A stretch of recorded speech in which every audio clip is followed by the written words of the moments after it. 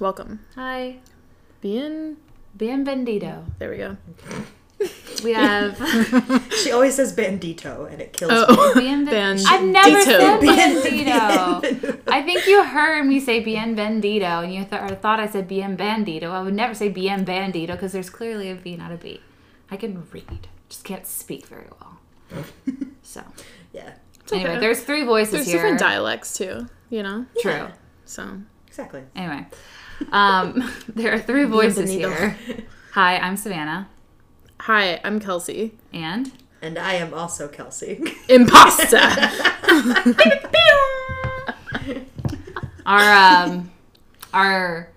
We have a return. Mm-hmm. Oh my god, we do. I do. It's our first returnee. Our first returnee. Oh my god, they're still dating, guys. Yeah. It's an honor. Girlfriend Kelsey, roommate and she Kelsey. agreed to come back on. That's crazy. Yeah. Despite all odds, you know. I paid her off earlier this morning. Yeah, there was a small fee involved. That's all right. That's all right. Whatever gets her here, you know? That's right. You know?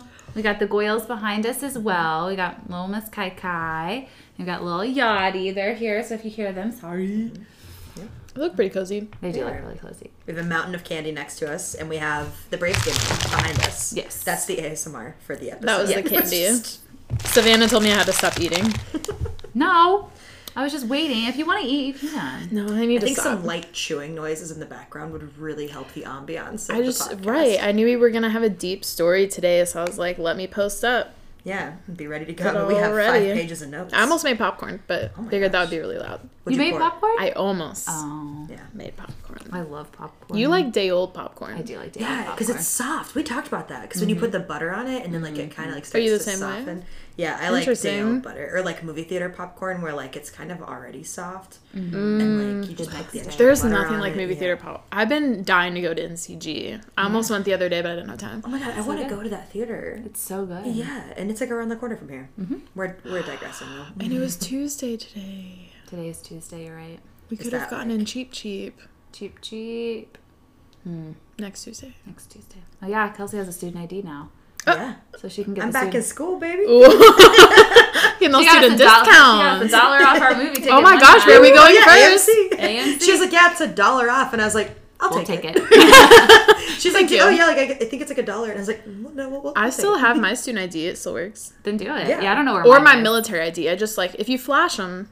No, they're in high school. They're not going to pay attention to it. No. And to be fair, it doesn't say it has to be active or current. It just says okay, fine. Student ID. So I'm like, give me the fine print then. Give me my $1 off. Terms and conditions. Give me $1 off. It's like, ma'am, your movie already started. I don't care. I don't care. I want $1 off of my ticket. $1 off. So much. It'd be a lot easier if you just did this.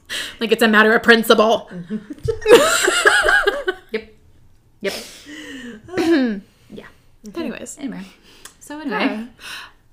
Yeah. Should we intro the show? Yeah, I thought you were going to say something else. All right, sorry. Welcome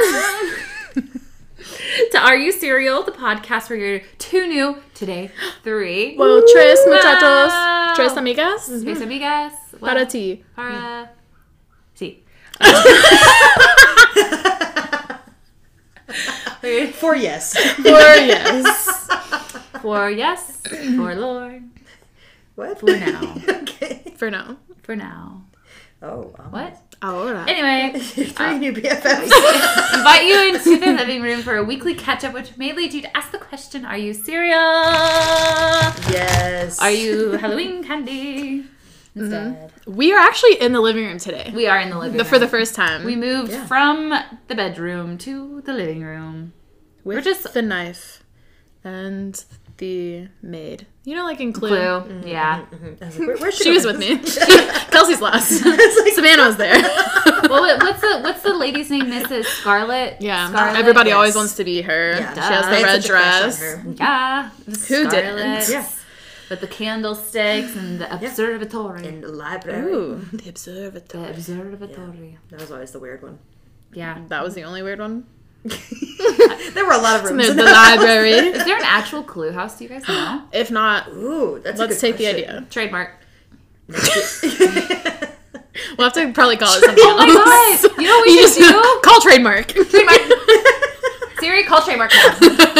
No, we should do like a Halloween party in each room of the apartment. Oh wow, Halloween was. That would be awesome. That'd be so much fun. And it's like a murder mystery party. Yeah. Are there costumes? Well, duh. 1920s theme? Duh. Okay, cool. There really are like sets you can buy, and you can send everyone like their character like a week before, and it gives them like all their details, and they literally have to study and come as that character. I want to go in character. Yes. I want it to be like everyone's involved, and there probably needs to be a good prize so everyone takes it seriously. 100%. Yeah. It has to be like high stakes. Yeah. I want like a pencil mustache. Like I just want like a very thin. I hate those mustaches. No, I know. So I will automatically think you're the killer. Everyone will think I'm the killer. That's the game. But maybe you will be. But I won't be. That's actually... Because you can't play with your little tiny mustache.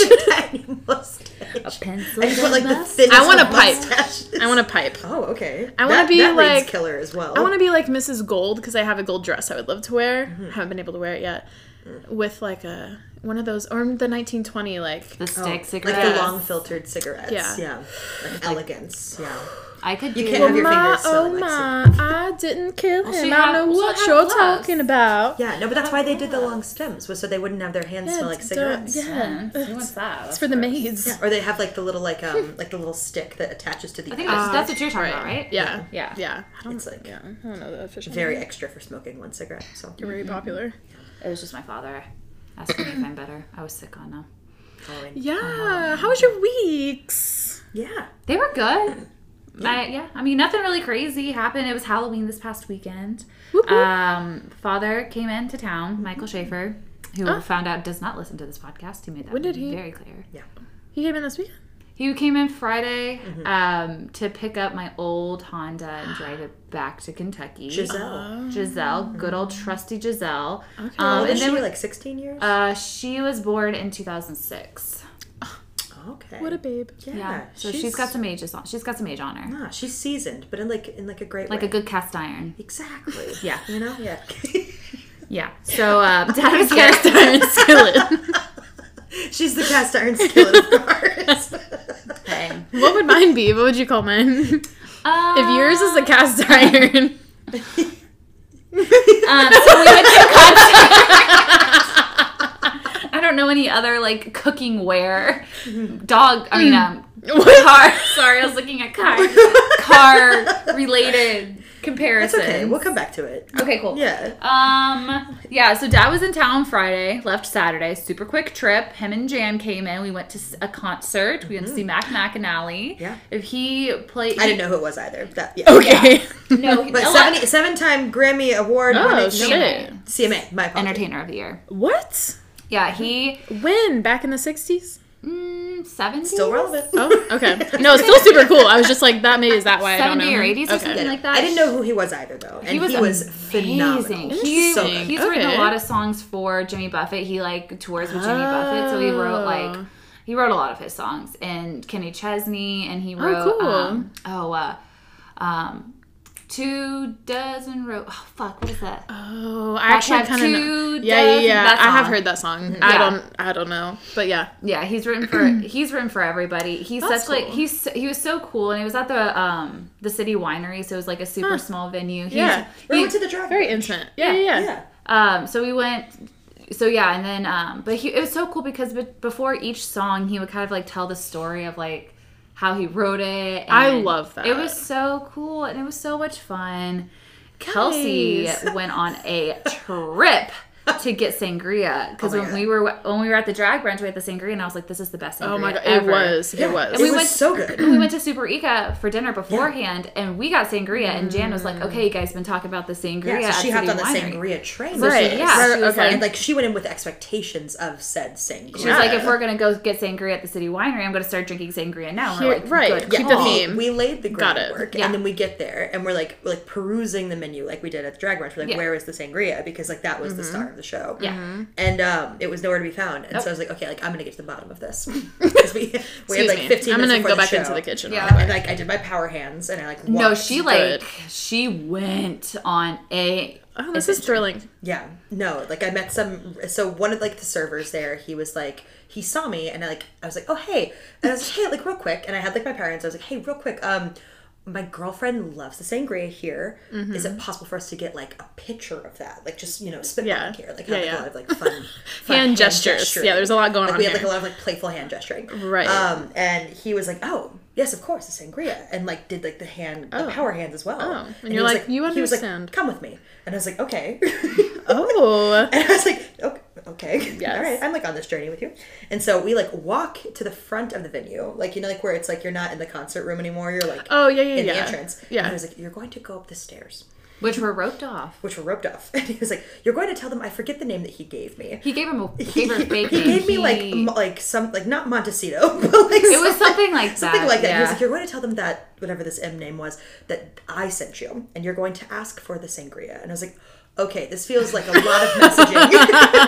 Like, just tell me your real name, Greg. Like, right. Well, no, I didn't know it wasn't his real name. Oh, that's true. Yeah. So you're like, that's what comes later. Okay. So like he like follows me up this. He's like, never mind, I'll just go with you. He's like, us gays gotta stick together. And I was like, fair, let's go. And so we're like walking up the stairs slowly together, like doing weird power hand gestures yet again, and like just like shooting the shit. And I'm like, haha, great. And so like I get to the bar, and he like yells at the bartender. He's like, hey Taylor, and she's like, that's not my name. And he's like, what? Okay, like, you're Taylor. And she's like, that's also not my name. Right. And I was like, oh, okay. You're like, because he's just behind her like, and I'm just like, so you're an asshole, right? You're like, I'm just trying to get my girlfriend singing. You're like, I don't know him. I was like, I don't know. Meanwhile, Dad Jan and I are just like, where the hell did they get like gone for 20 minutes. All this is happening like 20 feet away. Like, she got taken in the back room. Literally, she's like, I'm gonna go have sangria. It was gone for like 10 minutes. Yeah. Where I was so like, I get to the bar and like turns out that's not even his name. We're like, oh yeah, no, like it's like Deontay or something. And I was like, are you fucking kidding me? I was like, he literally told me his name was like this other name, and he told me that I could request sangria on his behalf. That's like, oh no, sorry, different friends. Oh, I was like, oh, there was like that one time when you guys went to Helen, but y'all didn't go to Helen. That was Sherelle the next. Yeah. Never mind. It's okay. I'm sorry. You can tell us your story. It just exited out. They went to return an axe they had found in the parking lot. There's an axe throwing place outside. Oh, and so like they're like, whose axe is this? Because Cheryl's like, I'll take it home for my son. Like he'll think it's cool. It was like a toy. It wasn't like a real one. It was like kind of fake. Okay. You should have probably mentioned it was not a real axe. Yeah, I was like, Sherelle. Sherelle, what the hell? So then some guy's like, yeah, they're like, that actually belongs to them. Just tell them that, like, Bob, just go tell Bob you're returning his axe. That's Bob's. And so they like walk into the axe place and they're like, is this Bob's? I was told to return it. And they're like, there's not a Bob that works here. It's like why no. What's the purpose of that? Yeah, it was so bizarre. And like, yeah. I mean, the sangria was phenomenal. Yeah, and like, so. But you found her. Yeah, so the bartender, I befriended the bartender there. I was like, I'm so sorry for like whatever weirdness that was. Yeah. I apologized on his behalf. And I was like, here's the story. I just need 3 sangrias. Yeah. And she was like, oh, I got you. And I was like, okay, thank you so much. And so like basically one lady helped me carry all the sangrias downstairs. And I was like, sangria! And it was like a great moment. But it took like 25 minutes and a lot of weirdness to get the sangrias. She missed half the show. Yeah, no, I didn't.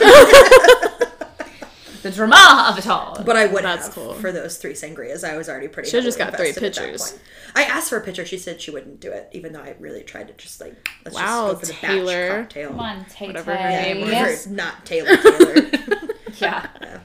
That's great. But yeah, great concert, great night, and then Saturday came. I had a little stomach bug, so I didn't do anything, unfortunately. I had an event to work at for Puppy, my work. And with the puppers. And we're going to... And the puppers. Do a little bark. Yeah. I'll take that and edit it over. Yeah. Cool. But it was like cold and rainy on Saturday, and I was just like not... It was good weather to be like home and like cozy and you're not feeling well, not socializing, trying to sell your work. Yeah. But anyway. Yeah. And we stayed in. Yes. Yeah, we stayed in. Made chicken piccata. You made chicken piccata, and it was the best chicken piccata really I've ever made. Ever had. Yeah. It was that's a large statement. It was so good. Have you had Trader Joe's? It's really good. I'm sorry. I'm sorry, I don't have a girlfriend that cooks for me. You're gonna come in here with that disrespect right now. It's really really good. I mean, listen, I have nothing against the Trader Joe. He's great. He is great. I don't know who Joe is, but I like his... How do you say it? Piccata. I always say it wrong. I always hesitate. You gotta say it like... I want to say, like, picante or something. Like, it just doesn't... Different cuisine. Yeah, it is. Okay, though. Chicken picante could be good, though. Get out the chicken. I just like how easy it rolls off the tongue. Like, chicken piccata. I have a chicken piccata. Chicken piccata. What do you make with your chicken piccata? She made rice. Yeah, so it's like a rice, lemon, wine, shallots, like capers, the whole Love capers. Yeah. Yeah. Capers were so good. Yeah, it was delicious. Nice. And then Halloween came. We got some Christmas decorations. Yeah, we bought Christmas decorations. Yeah, we did. Yeah, we're ready for Christmas. Well, Kelsey, how was your week? Yeah. You have had an exciting week, and I want to hear all about it. I have. There was a lot. Keep going. We scored again. Go! We scored again. Home run. Sorry, guys. Yes! Guys, you might witness us watching World Series. We totally just... Yeah. Oh, you mad, sis? Oh, sorry, another reason we're in the living room is because it's game 6 of the World Series, and so we're watching our Braves right now. Yeah. They're up. So now Swanson just scored a home run, so now we're up 5-0. So anyways, yeah. Oh, I know the whole team. I'm like so invested this year. Don't even start with me. I mean, based on your week, you better be invested. I am. Tyson. I basically feel like I'm a stakeholder in the company at this point. Yes, you have stock. So Stock. My 0.0000000 times 15. Yes, 1%. Hey, it's gonna pay out big tonight. It is. Mm-hmm. So to kind of like. Wait, he got a home run. Ozzy. Albies.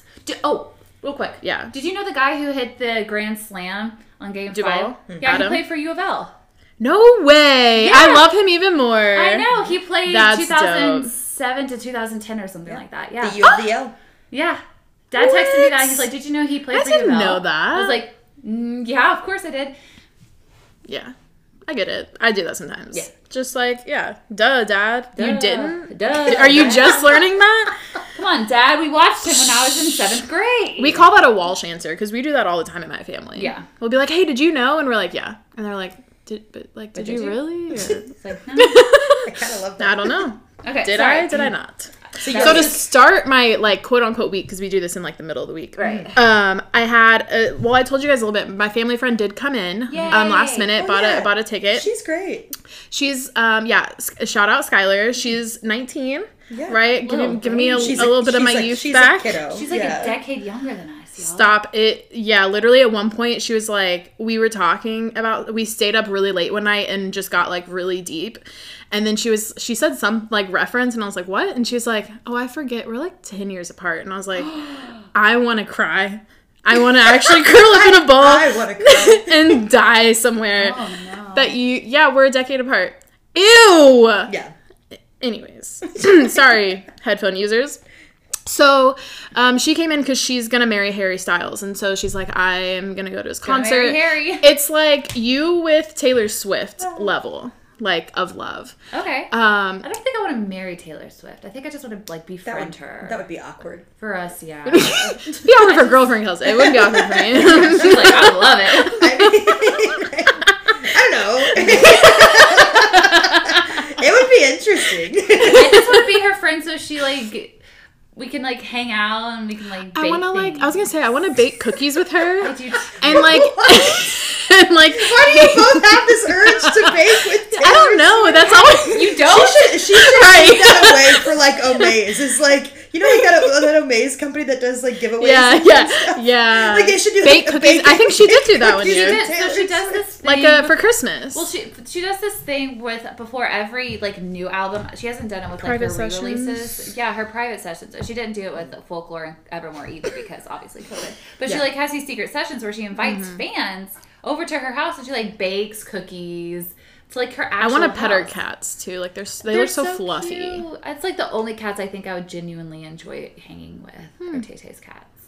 I also want to do like a little like video with her, like of the intense like acting back and forth. I feel like that'd be great. Yeah, absolutely. There's so many things. Anyways. Taylor, hit us up. We know you listen. But I'm also found out I love Eddie Rosario on the Braves. Talk about who you want to marry. He's already married though, so there's an issue. Anyways. Slight conflict there. So she wants to marry Harry. Yeah, so Skylar wants to marry Harry. Mm-hmm. And I'm like, cool, like, I know a few of it. I know, like, Watermelon Sugar High. I know, like, Golden Out. Like, I know, like, a handful. That's about it. The classics. And so we go, and we're, like, feeling spontaneous, which I love her for that. Because, like, some people get very anxious. Yeah.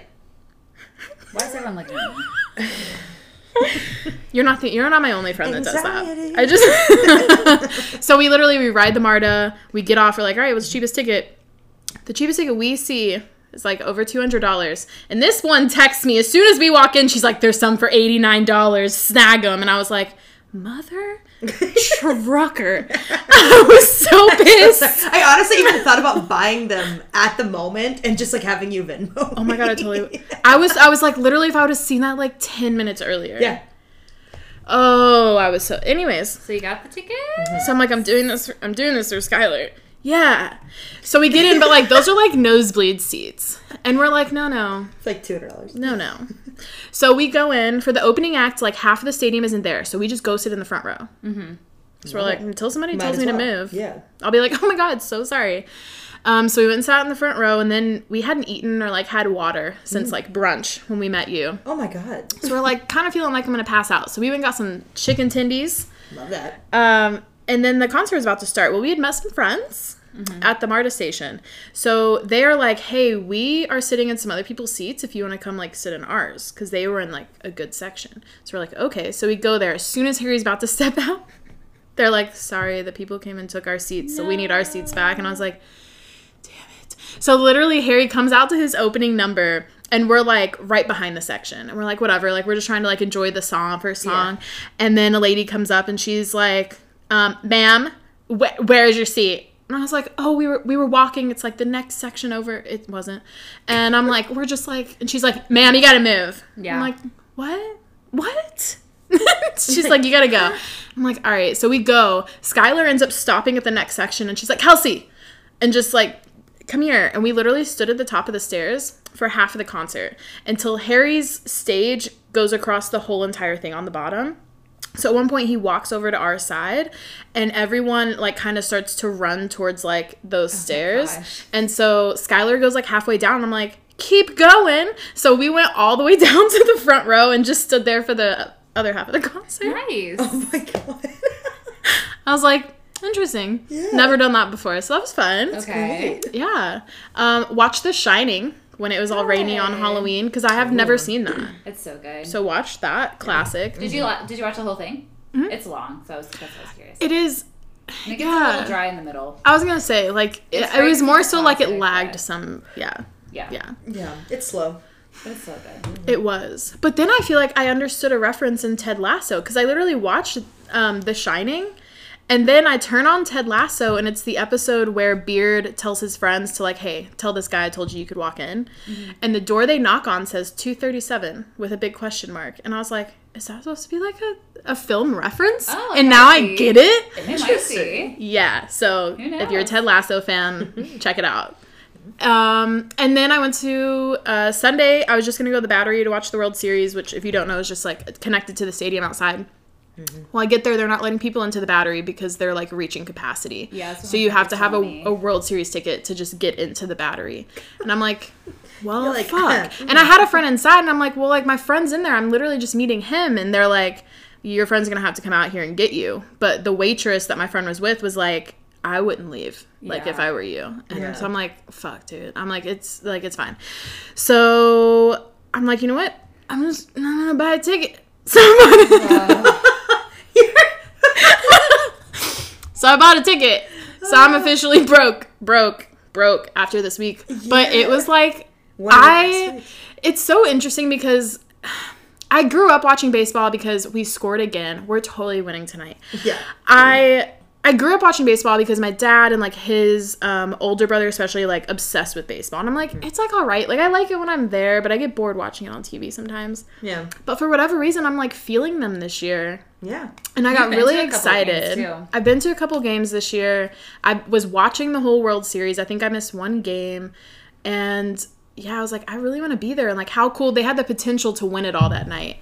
So I did it. I got a really high seat, made friends with the people in my section. I don't know if you saw it. There's like a plastic World Series cup that you could get your draft beer in. And I'm like, oh my God, the guys I was sitting next to him, like, where did you get that? And he's like, oh, you got to walk down to this spot, ask for the World Series draft. And I'm like, okay, cool.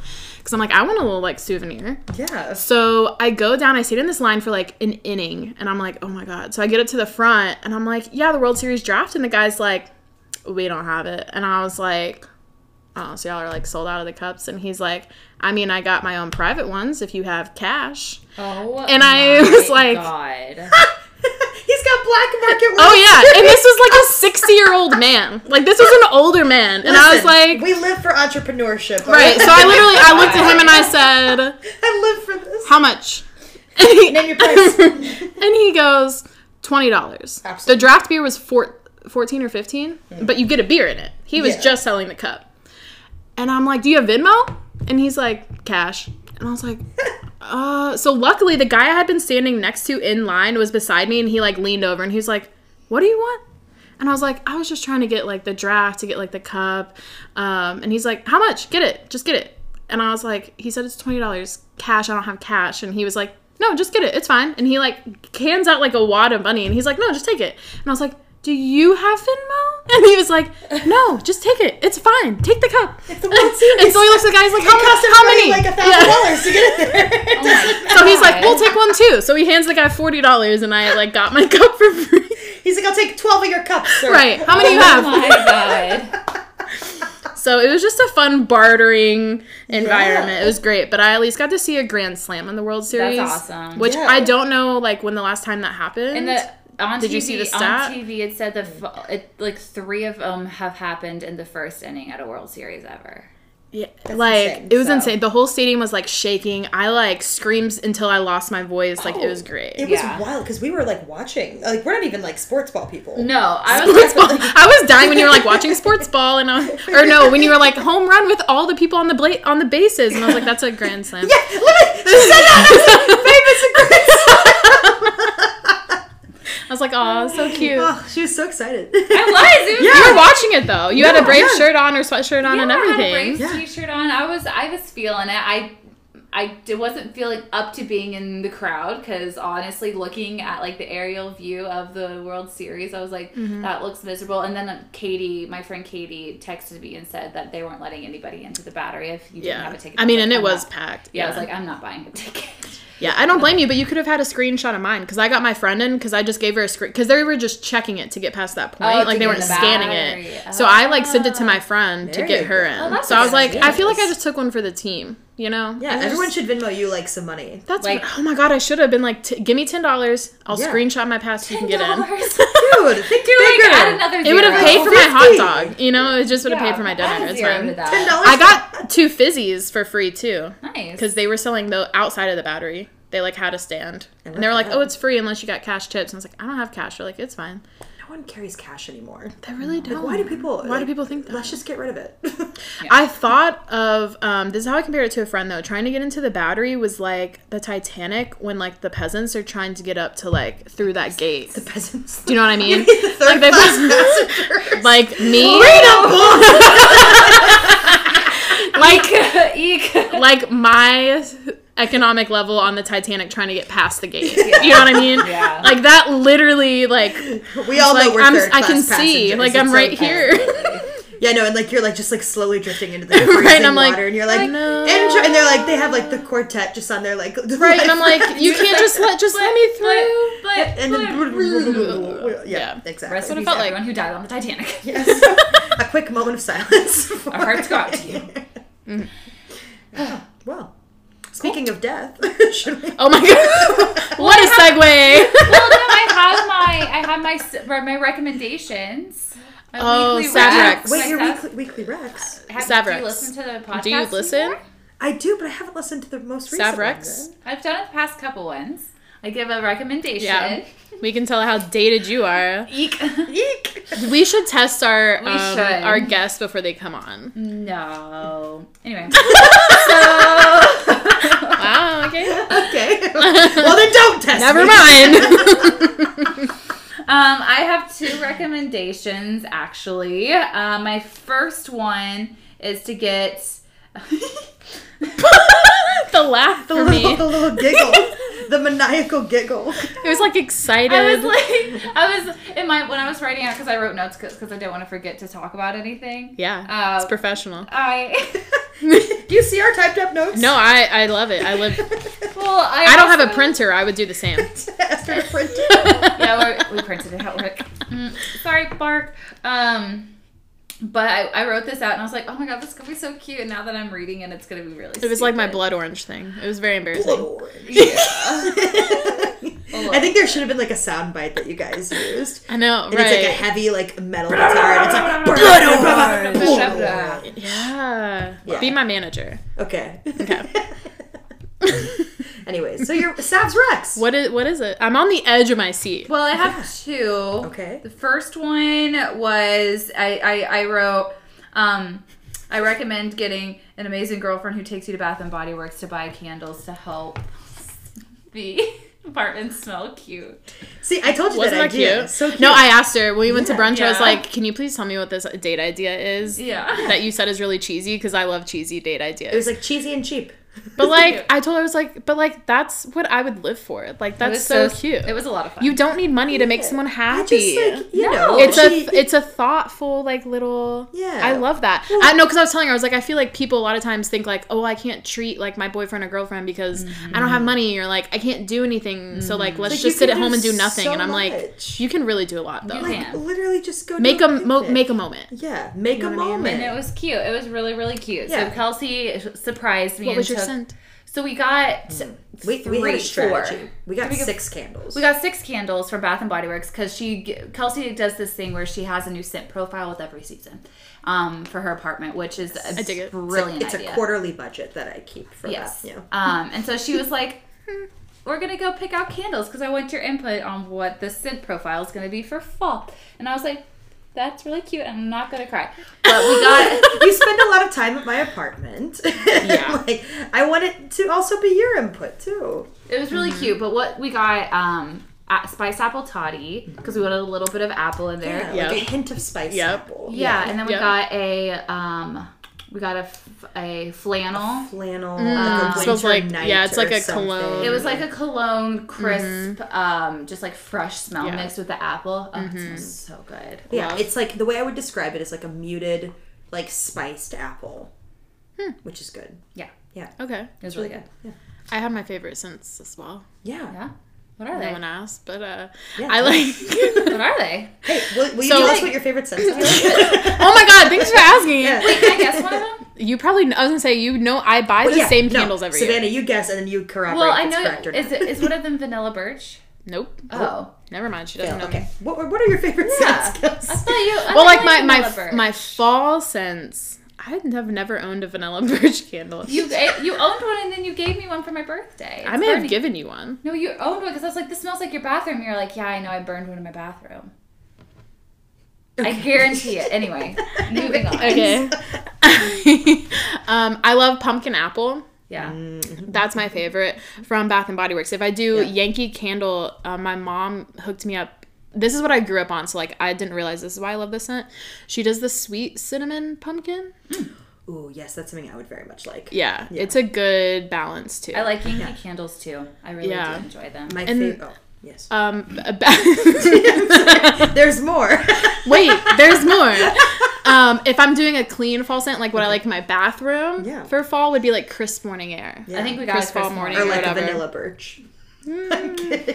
I swear. Yeah. And then there's like a leaves one that I like too, is a good transition. We almost got a leaves one, but it was a little too like cinnamony because there's like a hint of cinnamon. In Yeah, the there leaves. is. Which you kind of have in the spiced toddy, don't you? It's more of an apple than anything else, though. Okay. Yeah. Okay. It's like it's like an apple with a punch. I had a guy come over and he used my pumpkin apple hand soap, and he came out of the bathroom and he was like, I'm not gonna lie, I washed my hands twice and I thought about taking that soap. You thought about taking my son the first time you came over here too. Oh yeah, I even took a picture of it because I loved it so much. That he did too. I was like, well, I mean, yeah. Yeah, the first time I came over, I was like, I'm obsessed. I was just like smelling my hands. It was like, I'm obsessed. I don't remember what it is. It's like Bath and Body Works does that, where they just like have it and you become a. What scent was it? I don't remember. It's like one of those like fresh ones. It was like a eucalyptus something. It's like eucalyptus cucumber. I don't know. It smells very clean, very fresh. So and they don't make it anymore. I was gonna get her they were having a sale, and I was gonna get her like 6 of the soaps. Wait, that's so cute. But they didn't have them anymore. I would just be, my hands would be raw from washing. You'd just be like, what are you doing? I'm just washing my hands again. Here we go. Just washing my hands. Can I wash my feet with this? No. Just have the foam soap in my bathtub. Yeah. All right. So, Kelsey, what are your favorite scents? Oh, my favorite scent for fall, and this is my typical profile, but this is why I wanted her input too. I like Target candles because they're the best value. You get 15 ounces for $10 instead of $25. She does her research. And very pretty, like... Yes, I loved the ones you had for the office. Yeah. Yeah. And so, one of them is brown sugar chestnut. That's a good one. I wouldn't have picked, but it smells great. Oh, it's so good. It smells like it'd be too sweet, but it's not. I do that one for fall, and then for spring, I do like essentially their, what is it, the volcano candle. Oh, hell yeah. And then Christmas is always like a pine scent. You know? I love the volcano candle. Yeah. You had those forever. Because I used to work at Altered State, and I got a hell of a I would say they're just so expensive, but they are phenomenal. Well, yeah, there's like, I got them. I feel like people like have started to create like imitation volcano candles. They are. There are. And pastas. Yeah. There's some. I think Target has one actually. It's like a papaya. Something. It's really good. I smelled it. I was like, well, alrighty then, guys. I feel like since we're talking about candles, do you guys want to? Well, I guess whatever. Do you want to have a candle date? The first weekend of December is when Bath and Body Works does their candle sale. To be fair, our candles were on sale too, but yes. Yeah. We can go because we can get the Christmas ones. Yeah, We were going to go early December anyways. We do like the same Christmas scents. The like fir, balsam. Yes. Yeah. Fresh balsam. Yeah, they have one tree called the Tree Farm. Candle, you mean? Yeah. Oh, yeah. It smells so good. Yeah. They have one candle, yes. Too much candle talk. Anyway. Welcome to our podcast, Candle Talk. On this week's scents. Balsam fir. Fresh balsam. We go over the high and low notes of the candle. We start at the trunk and go all the way to the top. How does it burn? How long does it take? We will sit here and wait for this entire candle to burn. Go. Is it a wood wick? Is it a 3-wick? A 2-wick? A single wick? 3 wicks burn. How many ounces? What are our thoughts on white candles versus when they color the wax? Like, does the colored wax go faster or slower? Does the color wax inhibit the scent? Right. Versus the white wax? We're here to ask the tough questions. We are here. Here's my thing that you want to know. Have you also seen how Bath and Body Works will do? I forget how they word it, but it's like more intense, like candles. Oh no! Where it's like times 2. Why can't I talk? It's times 2. There's certain scents. It's like enhanced scent or something. Intense. Yeah. And I'm like, so are y'all just trying to make me pay more because you're taking out some of the scent in the normal candle now that you're gonna make me want to buy? I feel like it's a conspiracy. Shane Dawson, I feel like. Hey guys, I feel like. Do you not know the reference? She doesn't watch Shane. I know. That's why we're not friends. Mm-hmm. So yeah. News to everybody. Okay. I just kid. But yeah, anyways, that was my conspiracy theory. Yeah. So I'll never buy the intense candles. No, I agree. I think it's a ripoff. Yeah. I'm tempted to know, like, we should honestly have a comparison test. Okay. Where, like, we put, like, one in your bedroom a blind and one smell in her test. bedroom, because, like, they're roughly the same size. And then we can... That's a good idea. We can actually get a gauge of, like, does it fill the room more or not. That would be interesting. Sorry, just a thought we had for candle talk. I love that. For our next candle test. All right. So my next recommendation. Yes. Oh yeah. The real one. Yes. Yes. Well, but the candle date. The candle one was really cute. I just good idea. For all of our broke listeners. Yeah, it's a great Even if you're idea. not broke, I would do it. I am broke. Yeah, I don't know what I'm saying. Did we hear her weekend? Just stop. She doesn't have any money. She's a third-class passenger. I'm looking for all the broke date ideas. No, It's really how I feel in life, if you're though. broke and it's the holiday season and you're trying to be cute with someone, maybe just like ask them to engage in your scent profile for your partner. Yeah. Pick a candle. I feel like my wording was just wrong. It shouldn't be broke. It should just be if you're looking for a cute date idea. I mean, you could also be broke. You could be broke. Just say cheap. If you want a cute little inexpensive date idea. There you go. A great value date idea. A great value. I give it a 10 out of 10 for value. And functionality. Yeah. Her apartment smells great. It smells amazing. Okay. Yep. Thank God it smelled horrible before. My next recommendation is a movie that Kelsey and I actually watched last night called Malignant. Oh, so Have you seen that? No, but is it scary? Oh my, so it isn't. Phenomenal. It's such a great movie. I'm going to read you the little They only blurb. lost $7 million on it, though. I'm going to read you the little blurb. So the director is James Wan, who did all the Saw movies, and he did the Conjuring movies, and he did like Aquaman, like all of that. Which have been like more recent good horror films. Mm-hmm. Okay. Yes. And we watched like the making of it. He said he wanted to pay homage to like the 80s horror gore. So like there is some gore in it, I will say that. Okay. Yeah. But there's some comedy in there too, and then there's like some mind fucks, and like halfway through the movie we were like, wait, and we were like trying to piece it all together in our brains, and like I love those. But you didn't? We kind of did actually. Together. It was more Kelsey than me, but like together we did kind of do the whole thing. So paralyzed by fear from shocking visions, a woman's torment worsens as she discovers her waking dreams are terrifying realities. I will give you one little. Don't spoil I'm not anything going to for me. spoil I'll murder you in your sleep. I will not, but I'm just going to say one thing. Go ahead. Teratoma. Does that show up? Were you terrified of the teratoma? Terrified teratoma. Terrified teratoma. Terrified teratoma. It's like a vocal warm up. Anything else? It's a phenomenal movie. Teratoma. It's so good. 12 out of 10 would recommend. Yeah. And I really like that, like, it's 13. Different than anything I feel like he's done before. I agree. Because, like, typically, like, The Conjuring, Insidious, like, these are all things that are, like, more, like, spirit-based versus, like, you know, something that, like, it's a different vein of horror. I've never seen anything more like psychological thriller, more like murder mystery. Oh, yeah, there's some murder mystery. Yeah, like, it pulls from, like, a different, like, subgenres almost. Yeah, and the acting actually is really good in it, too. And, like, the film work, the lighting, it's just a beautiful movie. It's a beautifully shot movie. Oh, it is just a great concept. It was released on HBO Max, and it was released, like, the week before that, what is that? I remember seeing previews.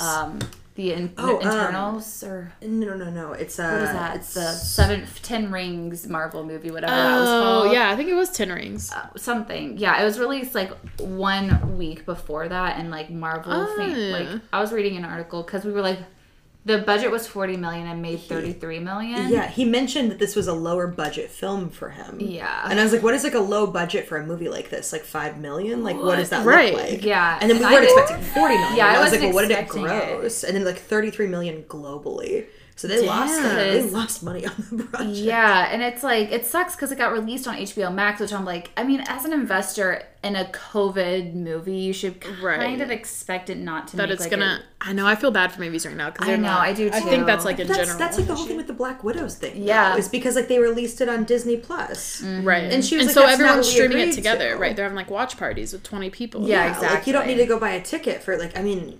For that, like you just have your friend about it. Stinks. I like get it in the sense that you want to put stuff out to keep people like entertained. You want to like make art and that type of thing, and you want it to be seen. And people aren't going to the movies, but people are going to the movies now. Movies are open. Yeah. I've started to notice new movies coming out are like in theaters only. Like they've started putting that again because they're like, we're over the bullshit. Yes. Yeah. We want to make money again. Right. We are all broke. We are all third class passengers. Broke by their standards is 12 World Series.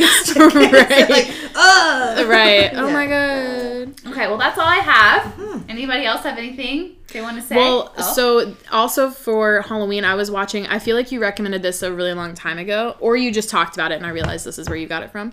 How the movies that made us, the documentary where they go through like how horror movies, well, they go through like a ton. I haven't watched all of them. Yeah. But I was like, that is so cool. Like it goes through how Halloween was made, how Friday the 13th, like all of them. So cool. And I'm like, that's my favorite thing about movies, Savannah and I could totally make a movie. Like that's basically what all these people did is just like, you fake it till you make it and like just figure it out. I feel like if we come up with a good idea, like I feel like everyone around this table, you're now at an actor, director, producer round table. Yes. Audio engineer table. I mean, I could do like post-production and you would also act. Have you seen your face? Yeah. I have tangible skills. Have you seen her teeth? Yeah, those teeth. Teratoma. Yeah. No. Don't joke. Don't joke. I don't get it. Do you know teratomas? Do you know what those are? No. Oh. Doesn't listen to the podcast. No, but they are like little sacs on the body, and if you open them up, they can have like hair and teeth, and stuff, like extra tissue. Yes. It's like in that movie. Yes. No, that's why the reason I said that was because it's like My Big Fat Greek Wedding, where she's like, and in the little thing was a set of teeth. I remember that. I don't remember that at all. I vaguely remember that. She's like talking about always a lump on the back of my neck. And it was literally like the twin she absorbed in the womb. And she's like, a full set of teeth. Oh my god. Like, so when you were like little teeth, I was like, oh shit. And I was like, yes. Yes. Because it reminds me of the ant on My Big Fat Greek Wedding. Yeah. Yeah. Anyways. I feel like we could all create something really great if we actually really wanted to. Yeah. And we had like $1 million to do it. Well, but I feel like we can all back in the day, like those 80, we could razzle dazzle someone. Break our Shark Tank out. Do you know what Friday the 13th did? The guy literally made a poster just of Friday the 13th with some broken glass on it, and got everybody talking about, and everybody like, oh my gosh, like this is gonna be the movie, and like blah blah blah, and that's how he got his investors. And then once he got the money, he was like, all right, guess we gotta figure out a script to make a movie about it. And there really wasn't even a script. I love that. So incredible. You know, we can do it. Yeah. All right. Well, we have been talking for 45 minutes. Oh my god. So it's gonna be a long one. Pee break. Do we need to take a pee break? Are we good? I'm okay. I can keep going. Okay, cool. Well, I think it's time to snap, crackle, get this podcast popping. There she goes. Whoa. That looks cool. It did. So Kelsey and I took a trip to Louisville. Uh-oh. And on our drive back, I was like, hey, do you want to listen to some podcasts? And I love listening to podcasts in the car. Do. Kelsey likes to listen to songs, music. And Kelsey listens to vinyls and mixtapes. Only. It's a bitch to carry. She has an Audio-Technica record player that travels with her.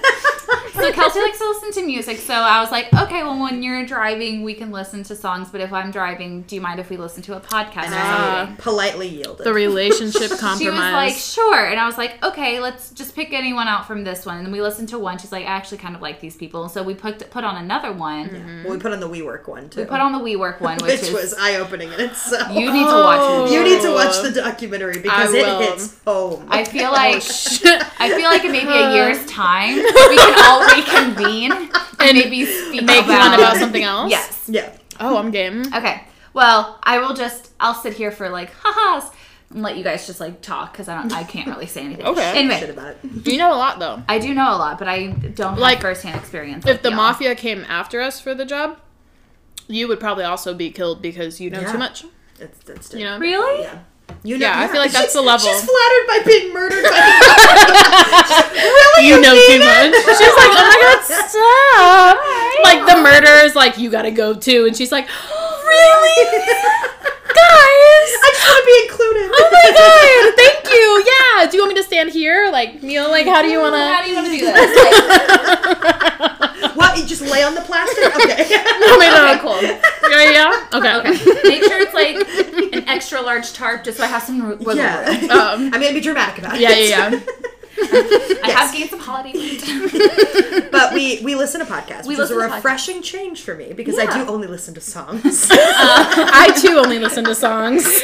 But we listened to a podcast about WeWork, and then we listened to a podcast about the hunt for the Long Island serial killer. Dun dun dun! When she sent this one, I'm pointing to girlfriend Kelsey across the table here into a spiral. Yes. And they were kind of podcast that I love recaps true crime podcasts. Like that's their whole thing. Mm-hmm. And they're really funny about it. They're really good. It's called True Crime Obsessed if you want to listen to it. But they're very funny. I was very impressed. Yeah, and then they pull out like the levity moments that make you like laugh, and then they also like pick out like the moments that are like, oh, I wouldn't even thought thought twice about that if I was watching it. So they should edit our podcast. Yeah, they should. But oh my God. So excited. I know, there's so many thoughts going through my brain, like, it's hard for me to vocalize it. So the documentary that they were covering was a documentary, and it was also a 7-part podcast. So the documentary and the podcast kind of went in the same. And so after we listened to the recap one, Kelsey's like, we got to listen to this one. And we listened to it. And then she proceeded to listen to all 7 episodes in less than 24 hours. I dove deep. She dove I don't get involved in true crime very often. It's really? Not like a genre that really speaks to me. It was like the Gabby Petito, Brian Laundrie thing. You that was the first. Yeah, that was like... It might be her story. Rubbing off on you. I mean, yeah, like she like introduces me to it. I'm like, okay, like this isn't half bad.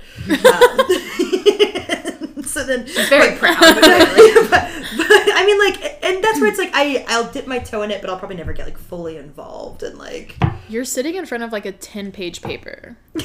It's a dissertation, right? Like you're ready to defend it. I have a thesis prepared for. Oh, so this is unsolved. You guys listen to everything. You have the answer. So that's the beauty of like this 7-part podcast, is because essentially it talks about like a highly suspect potential cover-up story from like what happened when all this came to light. Mm-hmm. And that's what's cool about it, is like, you know, they have different pieces of like evidence that they didn't have previously. Mm-hmm. Like one of the podcasts, I think Alexis Linkletter is her name. She's one of the hosts of that 7-part podcast. And she actually is a childhood friend to one of the people we'll talk more about later on. Mm-hmm. It's just really cool how all the pieces, and like she was talking to this person, and then because she was talking to this person, like more things opened up about this other person, and then she was able to go. It's really cool. It's actually fantastic. It's a really good series. Okay. It's really, really good. So basically, if you don't know, the Long Island serial killer, also known as Lisk, L-I-S-K, is how a lot of people look at it, is also known as the Craigslist killer. This person, or do you know this? I almost clicked on a YouTube video yesterday that said the Craigslist killer. But I didn't click. Yeah, that's weird. I was like, ooh, that sounds juicy, but I was like, I don't have the energy. So I like went to something lighthearted. Yeah. Glad. I'm glad. Okay. Well, this person or persons was responsible for what's thought to be 16 to 17 deaths along the Gilgo Beach area of Long Island. Jeez. Should we all say it together? Long Island? Long Island. Long Island. Okay. Listen, yes. Victim was in Long Island. The victims were in Long Island. Mm-hmm. All the women that were found were, most of them, I believe, because some of them are still unidentified, were sex workers, and they were found kind of in the brush area along the highway next to Gilgo Beach, which is like an actual beach in Long Island. Like, it's a pretty massive area. Okay. Well, it's not terribly massive, but it's like a known area, I guess. Okay. And most of them, again, if they're able to, because we'll hear that some of what they found were just torsos, but some of that they were able to see were strangled. Okay. And it wasn't all connected until the body of Shannon Gilbert was found in May of 2010, and that's when the investigators started to take a closer look at all the connections that they saw, and that's kind of like the first little snippet. So I'm kind of going to go a little, Kelsey and I really did kind of, we talked about how we were going to do these notes because we did them kind of together. And so I'm kind of going to go over the overview of the case and kind of the timeline a little bit and a few of the suspects. Okay. And then Kelsey is going to go into a little bit of her thoughts, because she's like we have mentioned, has dove very deep. Okay. And has a lot of thoughts and a lot of like conspiracies, and she has listened to the whole podcast. I haven't listened to the whole podcast. Okay. So she has a lot more information on some other things than I do. But let's just go ahead and get started. On May 1st, 2010, Shannon Gilbert, a 23-year-old sex worker, was hired on Craigslist to go to the private residence of Joseph Brewer. Her driver, his name is Michael Pack, dropped her off. He has since been cleared of everything. He doesn't have, a lot of people thought that he had something to do with everything, but he doesn't. But we find out later that Shannon actually fled the house of Joseph Brewer shortly after arriving and called 911 with claims that someone was trying to kill her. She was running to neighboring homes and pounding on the doors trying to get help, but the 911 call has never actually been released to the public, and so only a very few number of people know exactly what was said on that 911 call, which reportedly lasted 22 minutes. Oh, sure. So that's a piece too that we'll touch on a little bit later, but it's like basically they pronounced this woman Shannan Gilbert as dead, right? And they pronounced her death as like an accident, not a murder. They pronounced it as death by misadventure, that she had drowned, quote unquote, on the beach. Okay. Because she'd been like drunk or whatever, like they suspected, right? And it's interesting because when a crime is like fully closed out and they like fully like classified it, they're able to release things to the public because it's done. And they still will not release this tape to the public even today. And it's been closed. But it's been closed. And so that's where it's quote unquote. And so it's very interesting that the Suffolk County Police Department won't release this tape. And like it's interesting that like that's like typical protocol, but they're not doing it. Makes you think like maybe she deliberately said what was going on that completely contradicts everything. There's actually one part of the podcast where they talked to her lawyer and they were like, can we confirm like yes or no, like is this on the tape? And he was like, I can do that, but I can't tell you like certain things. And so we'll eventually get that tape and as time goes on, but it's just frustrating that the Suffolk County Police Department won't release it, even though that's like typical protocol. And it's sketchy. Yeah, very sketchy. So. She was reported missing, and the search for Shannan officially began. And in December of 2019, while they were searching for Shannan, was it 2019? 2011, sorry. While they were searching for Shannan, Suffolk County Police found the bodies of 4 other women, reportedly wrapped in burlap. And they were found on the brush next to Gilgo Beach. And these women were known as the Gilgo Four. And their names were Maureen Barnes, Melissa Bartholomew, Megan Waterman, and Amber Costello. The police were shocked upon this discovery and realized in their search for Shannan, they might have found the dumping ground for a serial killer, because these women were all sex workers and they were all strangled. So they were like, well, this is obviously like connected. They...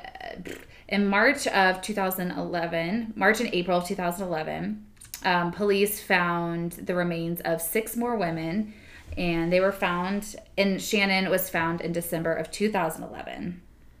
And they were she was found, which was weird, because she was found, like, not super far away from, like, where the original Gilgo 4 were found. Which I'm like, maybe, like, extend... How did they not? I was like, extend the search maybe, like, a mile?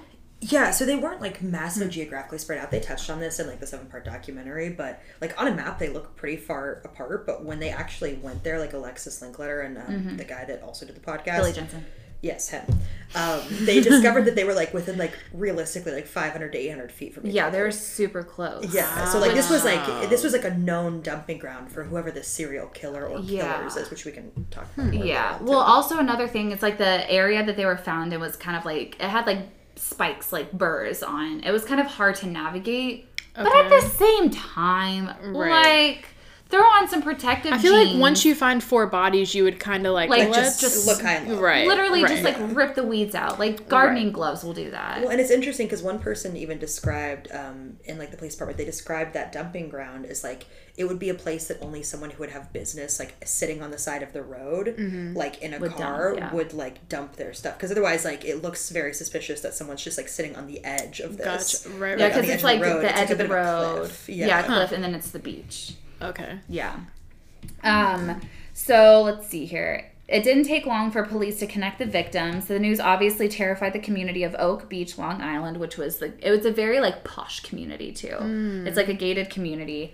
But the question still remained, who done it?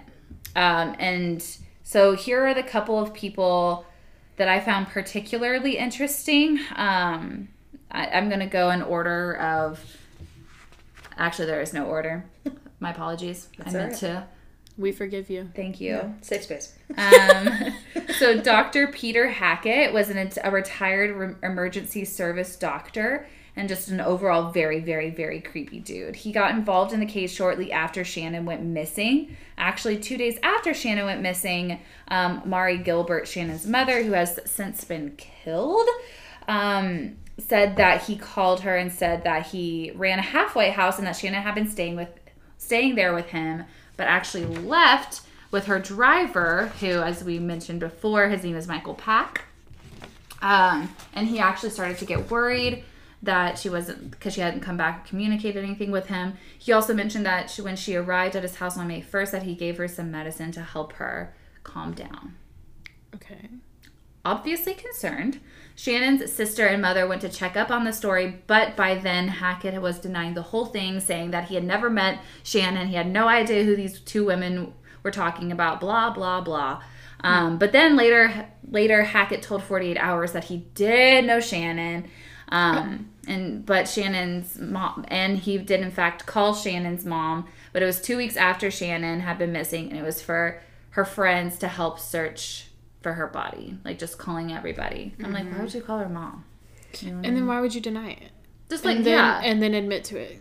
Ridiculous. But phone records actually show that he did call Mari, Shannon's mom, on May 3rd on his wife's cell phone the day that Mari initially said that he called her. So it's like, bro, just get your fucking story straight. Right. Why mess around? But then when this was brought to his attention, he actually said he doesn't remember saying that, and that, quote unquote, a person gets a lot of calls. So yeah, sketchy. Yeah, makes sense. Yeah, real sketchy. I don't think those are the types of phone calls that you forget, though. That's Yachty. Is that Yachty? It's Yachty. Sounds like a man. It does. It sounds like me snoring. Oh, I have videos of those. Oh, it's like, you know what you sound like snoring? Oh, she records me. Got it. Creepy. And then she guilts me in the morning. I'm like... She's like, hey, want to hear what you sounded like? And she's like, ready to go. Presses play. I'm sorry when I get woken up at 3 a.m. and can't go back to sleep. Yeah, I just tell her to nudge me, but then sometimes she does. And better get used to it. One time, I forget what night it was. Little, what is that? Side note. It means we're going off track. Yeah. My dad does that now when I go home. Really? Yeah, and I start like going on a tangent. And he's like, and the first time he did it, I was like, what? And he was like, that's your sign that you're going on a tangent, right? And I was like, oh my god, Troy. yeah. Hey, bud. But one night, I forget what night it was, but we were both like asleep, and we were watching Harry Potter in bed. If you woke up and said a spell, that would be great. It was so funny. We both did something just so bizarre that night because we were both like half asleep. Yeah, you were talking in your sleep. I was talking to my sleep. I don't remember what I was. She was like it's down the ledge and you have to shave it off. And then Kelsey, I was watching the movie and Kelsey like gets up. It was in the bed with the projector. She gets up and like turns the movie off. And I'm like, babe, I'm still watching it. She's like, it's okay. And like continues to turn it off. I have no recollection. It's okay. She has no recollection of that, and I have no recollection of the shaving off. And I was like, babe, were you asleep when she was talking? And she was like, no. And I was like, you seem asleep. She's like, no, I'm not. And I was like, I'm going to let you go back to bed. I'm going to let you and then I was like, yourself. wait, babe, I still kind of want to watch it. And she's like, and just like rolled over. I was like, I guess we're done watching the movie now. You're like, it's okay. It's okay. It was so strange. It was such a weird night. That was a weird ass night. Interesting. What'd y'all eat? I don't know what. Did y'all eat some brownies or something? I really don't remember what we did that night, but no edibles. Literally nothing. We woke up, she's like, I slept awful. She's like, I also slept awful. And I was like, well, now we know why. That's insane. What's happening? Third out. Top of the Yeah, seventh. no, it's just, Sorry. we're going to the 7th. Anyway, so, barrel, we're back. Okay. Yes. So, so where we left off, Hackett says that he doesn't remember saying any of that and that his person gets a lot of calls. So, Mari Gilbert, Shannon's mom, filed a wrongful death case against Hackett in 2013. John Gray, Mari's attorney, said that in the lawsuit it said that Hackett had treated Shannon and told Mari in a phone call that he had medicated her because she was so upset. It claimed these drugs have facilitated Shannon's death. Hackett denied everything, and the lawsuit was dropped in 2018. But, so, like, where is he now? Hackett lives in Florida, because why would he live anywhere else? Florida is just perfect for a creepy scumbag. Yep. And he's... Hey, your mom lives there. I know, and I tell her all the time. Florida is like, it's not even a state. Like, I don't even associate. Like, state. It's so weird. It's not a safe state. It's a different country. It really is. Yeah, she lives like down the in the same like little county that Brian Laundrie's body was found like in. 10 minutes from it. Yeah, she lives so close. She was sending me like the neighborhood updates like during the whole thing. I was like, Yuli, I need you to deadbolt your door. Yeah, I was like, please be safe. So Hackett lives there too. Hackett lives there. I don't know where in Florida. It just says Florida, and honestly, that's all I need to know. Although he did talk to Crime Watch Daily, which is a TV show that kind of takes a deep dive into crimes such as the Long Island serial killer, much like Dateline, disappeared 48 hours. And it kind of has a little bit of like trash TV too, because it's kind of like a TMZ where they like come at you. Oh my God. I hate that. But anyways, he said he had nothing to do with her Dateline, or her Dateline. Her murder, and then he actually collapsed on the ground, claiming that the film crew set off his defibrillator. What? So maybe he's just like a little off. But then he also wouldn't let the crew call 911. He's like on the ground, like, "Oh my God, you did this to me." Maybe he's broke. But then he wouldn't let them call 911. He just can't afford it. Right, you can't afford medical care. But then he's like, welcome to America. And then just gets in the car and drives off. He calls the crew clowns and then drove off in his car a short time after. Is there like is there like a video? There is, but because he does sound like an interesting bird. Yeah. There is video of it happening, but I think the clips have all been taken down off of YouTube. You can like buy the episode, I think. But it's like, it's not worth it. There's photos of it I'll post. But okay. So that's him. The next one is John Bittrolf. I think is how you say Bittrolf. Bittrolf. Yeah. I betrothed. Anyway. So this guy is interesting. He was taken into custody in 2014 for killing 2 women in 1990, Rita Tangretti and Colleen McName. And he was found guilty in 2017, being sentenced to 2 25-year sentences. Okay. He was also a suspect in the murder of Sandra Castilla, and this came to be after his brother Timothy's partial DNA was found on Colleen's body in 2013. Okay. So a lot happened. So Rita and Colleen were murdered. So I'm going to kind of go over the timeline because it kind of overlaps a little bit. So Rita and Colleen were murdered in 1993. John, who was arrested for their murders in 2014. In 2013... Damn, that's a long time. Yeah, so in 2013, his brother's Timothy's DNA was partially matched on the body of Colleen, so Timothy had to give DNA sample, but what they actually found was John's DNA on Colleen's body, not Timothy's. And so in 2017, he was found guilty of Rita and Colleen's murder from the 90s and sentenced to 2 25-year sentences back to back. So how and why the connection to the Long Island serial killer? Well, he lived in Long Island. There we go. He lives in Long Island, and the 2 women were found in Long Island. They were both sex workers. During the trial, nothing about the connection to the Long Island serial killer was brought up. His attorney said this was never mentioned before. This is a serious accusation with absolutely no factual basis, and any insinuation that he had anything to do with the Gilgo killings is laughable and meant simply to attract headlines. So, where is he now? He's currently serving... Florida? No. Everybody ends up in Florida. All right, listen. Florida. It's from the Barb and Star Go to Vista Del Mar. It's a phenomenal movie. Keep forgetting about that one. It's so good. Anyway, no, he's currently serving 50-year sentence, remaining steady that he has no connection with the Long Island serial killer. Okay. Like, regardless of if he has any connection, he's still a scumbag that deserves to be in jail. Right. So, and had a similar MO. So, like, exactly. Yeah. It's like you can't be mad when people are like, "Are you right?" It's like it makes sense. I mean, it's close enough. I mean, he murdered 2 women that are sex workers. All the women who are murdered in these Gilgo killings are sex workers as well. Ones that are identified. Makes sense that people would like make an assumption. You know? That's what I said. Yeah. All right, so now we're coming on to our good pal James Burke. This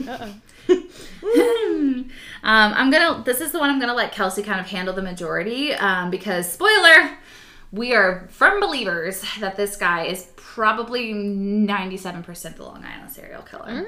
Yeah. Now, and it gets juicy. It gets real juicy. It gets real juicy. But before we This is why I got so obsessed with it. Yeah. Okay. It's insane. But before we go on, I do think that it is very important to mention that this case is still unsolved.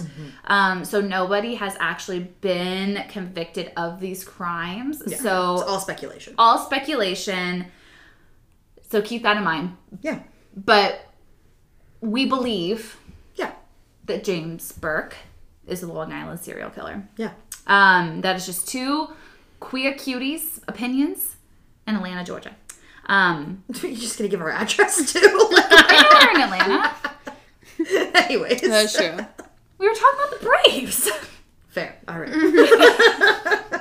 Do you want me to give our... No! Okay. Jeez Louise. You can send us things, though. Yeah. You know. You can send it to... We'll get a P.O. box. God, so James Burke was the police chief of the Suffolk County Police Department, who is a grade A piece of shit. Wow. Okay. We're just going to dive right in. Yep. Yeah. I don't want there to be any confusion on how I feel about this guy. Of course. But he used his power to cover up some truly awful things. And honestly, this is where I'm going to... This is going to hand the mic over to Kelsey to talk about the police chief sex workers' power in evading the law that he swore to. And I was going to put a different word Uphold, serve and protect. Serve and protect. Sure. But I put little asterisks. Insert word that my brain can't come up with now. ... Because of work. Again, all speculation. But I mean, Kelsey... Yeah. So essentially what spurred all of this for me was we listened to that one episode recapping the 7 podcast episodes and the documentary. So it's very surface level. Yeah. But just the surface level alone of this story is we were unreal. I have not been oh my gosh, collusion, corruption, conspiracy. There's so much going on in this, and we're not going to cover probably even 30 to 40% of it. But we're going to touch on the big points. And the big point is James Burke, if we're being honest. That's the summation of all 7 podcast episodes and the documentary. They literally end the podcast episodes on the finale they knock on Burke's doors and trying to talk to him. And he says, oh, he doesn't live here. But it's Burke through the door. It's his address. And he refuses to take an interview. No one's surprised by that. But no. So first things first, we would be remiss if we didn't discuss how the Suffolk County Police Department has allegedly handled this investigation of the Long Island serial killer, or rather mishandled the investigation.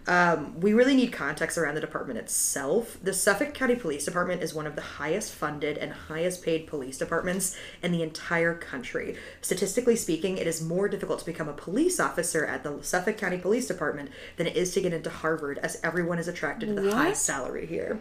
But por qué? Why there? So they fund, and we'll get into the funding piece in just a second, but they fund and pay their police force better than any other city. There's no rhyme or reason to it, but it's a highly coveted thing there, and it's a police law and order town. They respect the blue. And sometimes, when you get, that backing, it creates... And we'll talk about, the blue cone of silence that, happened a little bit, with the investigation itself that kind of, was an obstruction of justice. And luckily it came out for this guy, Christopher Loeb, that we'll talk more about. But, yeah, it's a... People with money, you get cushion. You get cushion. You get loyalty. You get a camaraderie that's everything's good here. We don't need to ruffle any feathers. You get loyalty that's not real. Yeah, right. And we'll talk more about that. But yeah, so the Suffolk County Police Department, highest funded police department ever. For context, 36% of the entire city's budget goes toward law enforcement here. Over 1/3 of every dollar that's taxed in that city gets put towards the police department. I bet they don't have a community theater. Literally, if you look at their law enforcement budget totaling, it's $1 billion with a B. A year? That's their budget. $1 billion. How many homeless people they have? I was going to say, community theater? Probably not. That's a jaded arts kid right there. I think based on this statistic, it goes without saying that they're very well resourced. They're very well staffed. They have everything at their disposal if they need it, because they literally have $1 billion budget. There's no reason why they shouldn't be able to solve crimes that are they should have a 100% record. Yeah. It's insane. You were saying last week with the Japanese police. Oh, yeah. They have a really high... Yeah, in the 80s, they had a crazy rate. Like, over half of the thefts were solved, and then 97% of murders were solved in Japan. But then somebody wanted to... Fools mess with the police. So, if you listened to last week, you would know. I'm so sorry. I should have come more fools for the inside jokes. I feel like nobody understands the inside jokes, even if they do listen. They're like, right? They're like, I don't understand why that's funny. Well, your dad referenced that one. He did. He got it. Hey, Troy. So yeah, obviously, we can all probably acknowledge that this is a very well-funded police department. So it bears the question: why is the Long Island serial killer murders still not solved? It's been 10 years. There's been resources, $1 billion a year back to this freaking police department, and there's no real headway since the Gilgo 4 has happened. Nothing has been found. No piece of evidence has been given to the public to get more answers. Yes, question. That's not 100% true. Oh.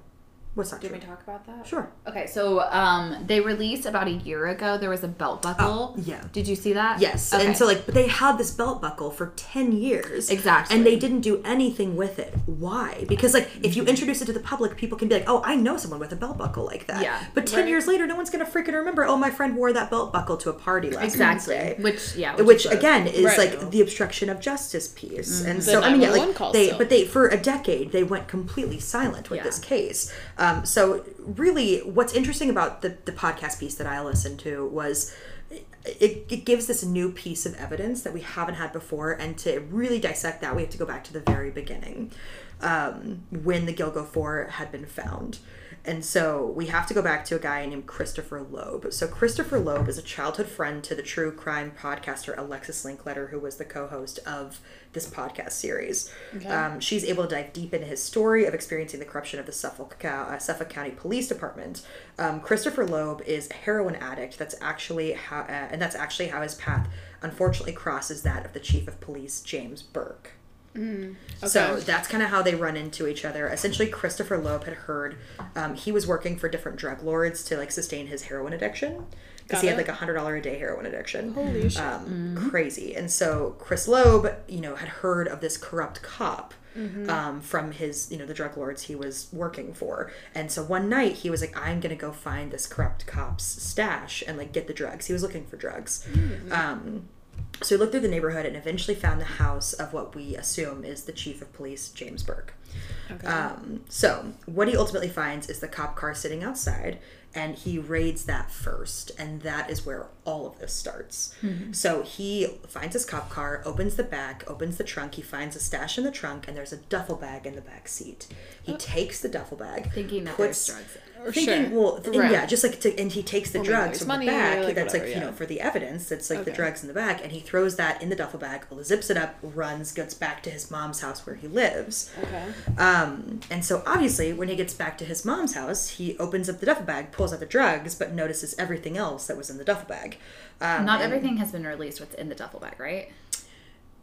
No, so he went over this stuff in the podcast. He had a live interview on the podcast. So it's just going off of what he gave in that interview. Gotcha. Okay. I don't know if there was more. I don't know if that was everything. I don't have that context. But so ran back to his mom's house, opened the duffel bag. On the lighter end, there is a butt plug, some BDSM porn, male gay porn, etc. But also in this duffel bag, there is one DVD that's not labeled in a white case. And so naturally, he's like, well, I can see what's on the porn DVD. It's gay porn. But what's on this white DVD? So he takes it, pops it in. And what he finds, he was literally horrified by. And I actually had to look up the definition of this because I didn't know what it was. Neither of us did. So it was a snuff film. Did we read the actual definition? Sure. A snuff film is a genre or video that purports to show scenes of actual homicide. So it's, basically on this film, it was a guy beating up and killing a woman. But they like to watch that over and over again. And this is a sexual thing for him. Because it's combined with the butt plug and the BDS. Right. Sure. It's a bag of things to get off is what it seems like from the other items in the bag. In his police car. Right. Was it a marked car or was it unmarked? Do you remember? It was a marked. It was marked vehicle. That's how Chris found it. Yeah.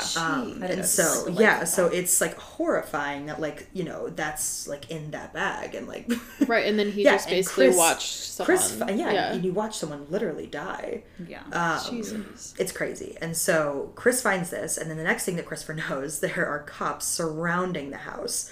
And they're also with his parole officer because Chris had been arrested before for like drug-related crimes, but he was on parole, and so it's thought that the parole officer was actually used as an excuse to get into the house to search for the duffel bag because like they had no real evidence of him breaking into any car, like they had nothing, like they just basically did like a parole routine check, and so that's like how they eventually got into the house. But the most interesting part to all of this is that guess who is there but Chief Burke himself. What a nice guy. He's just doing a normal patrol. Yeah, and like for a routine parole check-in. What a gem. Very suspect. And so like that's where it's like if this bag meant so much to the chief of police. Probably immediately noticed it was gone. And freaked the fuck out. Freaked the fuck out. Mm-hmm. And then went and like ordered the parole officer to immediately go to their house, get the cops. There was like tons of cops there. And so this is where things kind of start to take like a really sinister turn, and this is where Chris unfortunately gets involved in this stuff. But honestly, I'm like, Chris is like, we like Chris. We like Chris. I'd be terrified though. Like if like you find that and then like you're like he's so strong for taking that on. I would be terrified. Absolutely. Like and Chris like just took it on and like it's crazy. We'll get into that in a bit. But so initially put into a regular Chris gets taken back to the police like headquarters or wherever and gets put into a normal interrogation room. He later gets removed from that interrogation room and put into a separate room that has no surveillance. Oh, casual. Love that. Suspect. Yeah. Not weird at all. Yeah, and so then last minute gets moved there, and then that's where Burke enters the story and where he really becomes like a strong suspect for how everything was mishandled from back in the day under his supervision. His affiliation to sex workers in his past, and how he engaged with Chris in this moment. So Burke literally rolls up his sleeve, unbuttons his shirt, and like punches Chris in the face. Great. And he literally, the first thing he says is, "You think you can steal from me?" It's like, what? You think you can steal from me? And then Chris was like, "I saw what was on those tapes. I know." He was damn, like, he went straight there. I saw it. I saw everything in the bag. I saw what was on that tape. And then Burke was like, "Who's gonna believe you? You're a junkie and I'm a decorated officer. Like, no one's gonna believe you." And he literally says, he like threatens him. He threatens his mom. He says to him, "I'm gonna give you a hot shot of heroin." Again, another thing I had to look up. But a hot shot of heroin is enough heroin to kill someone. So it's like a purposeful overdose. Yeah. Got it. And so he was like, "I'm gonna give you a hot shot of heroin, so like you can never fucking tell anybody, like yada yada." He said, "I'm gonna kill and rape your mother, just like I did those girls." He just admits it. Yeah, because the ball's on this guy. Because he thinks that Chris isn't going to tell. Yeah, he thinks no one can tell. Yeah. Right. Well, or Chris will say something, but no one's going to believe him. Yeah. Well, I mean, and that's the thing too. Like in that video that like was the snuff film in his bag, it was a masked man killing a woman. And like we don't know if it was one of the women that were in the murders. We don't know who. We don't know anything about it. Okay. But like it would make sense that like, you know, Burke would be panicking if he was linked to this, and this video was potentially linked to that. He just like someone just saw a piece of evidence. Yeah. Like, I mean, so yeah, it would make sense why he's reacting the way that he does, and he literally beats like Chris like senselessly. Yeah, he beats him to like a pulp. Yeah, and like all the officers outside like can hear what's going on. You know, like they know, like, and they hear their chief of police beating up this guy.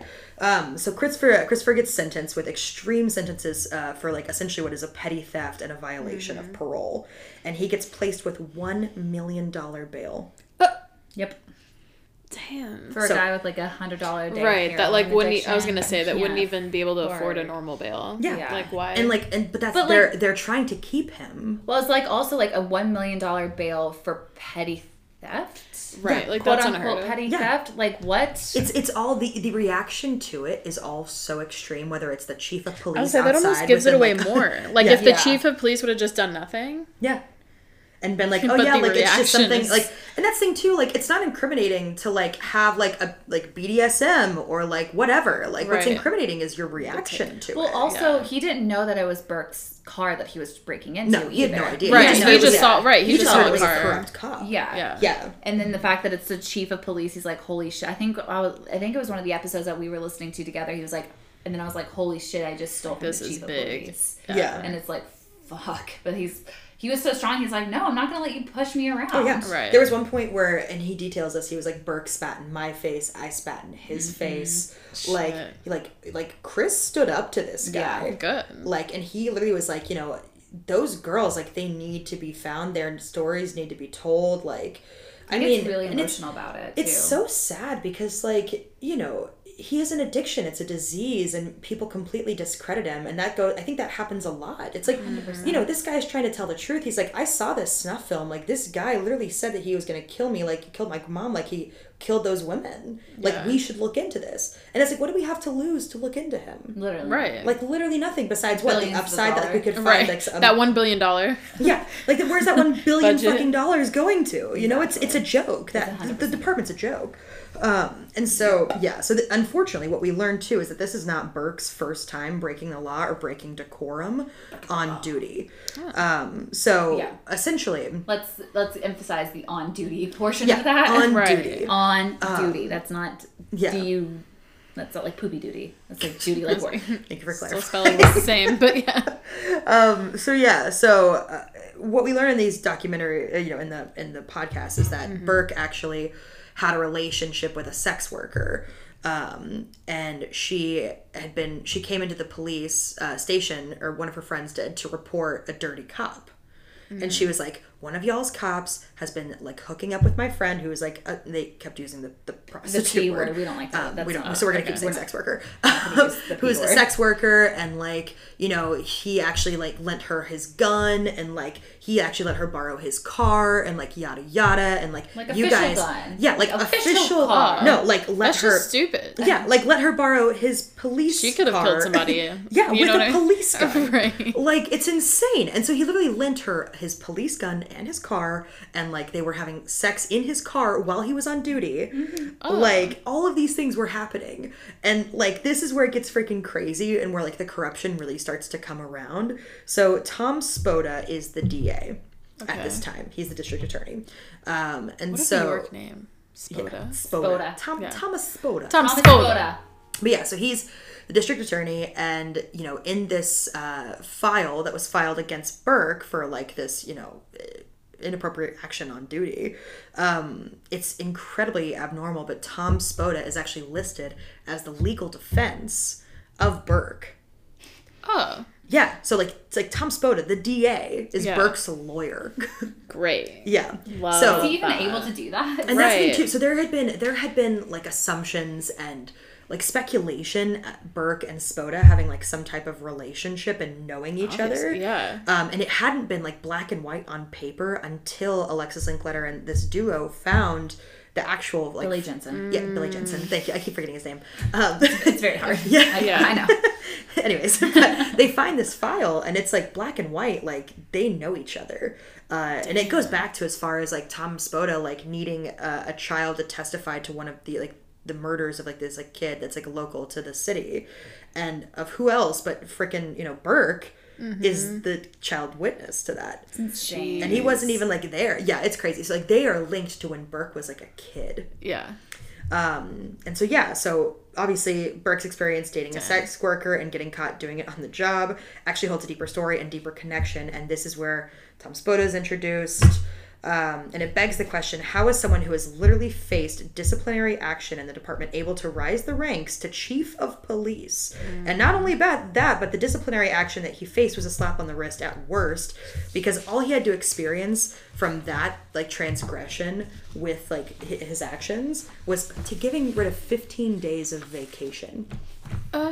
But, you know, our good pal $1 million bail. $1 million bail. Right. For petty theft. Right. Yeah. Right. It makes complete sense. Well, and like I wasn't able to get this information, but like it begs the question, like what would like a typical response be? Like what's protocol response for like someone who's like literally lending their gun to people? That seems like a government massive property. Like it's a weapon. It's a government weapon. Yeah. Like if someone in the army was like lending their rifle, their assault rifle, it's like some with their cannon. Yeah, they have a medieval cannon. No, like that would be like that seems like a federal offense. It's like I mean, if she never used it, but I mean, I think just lending it out would be at least grounds for like suspension. Yeah, definitely a demotion. Yeah.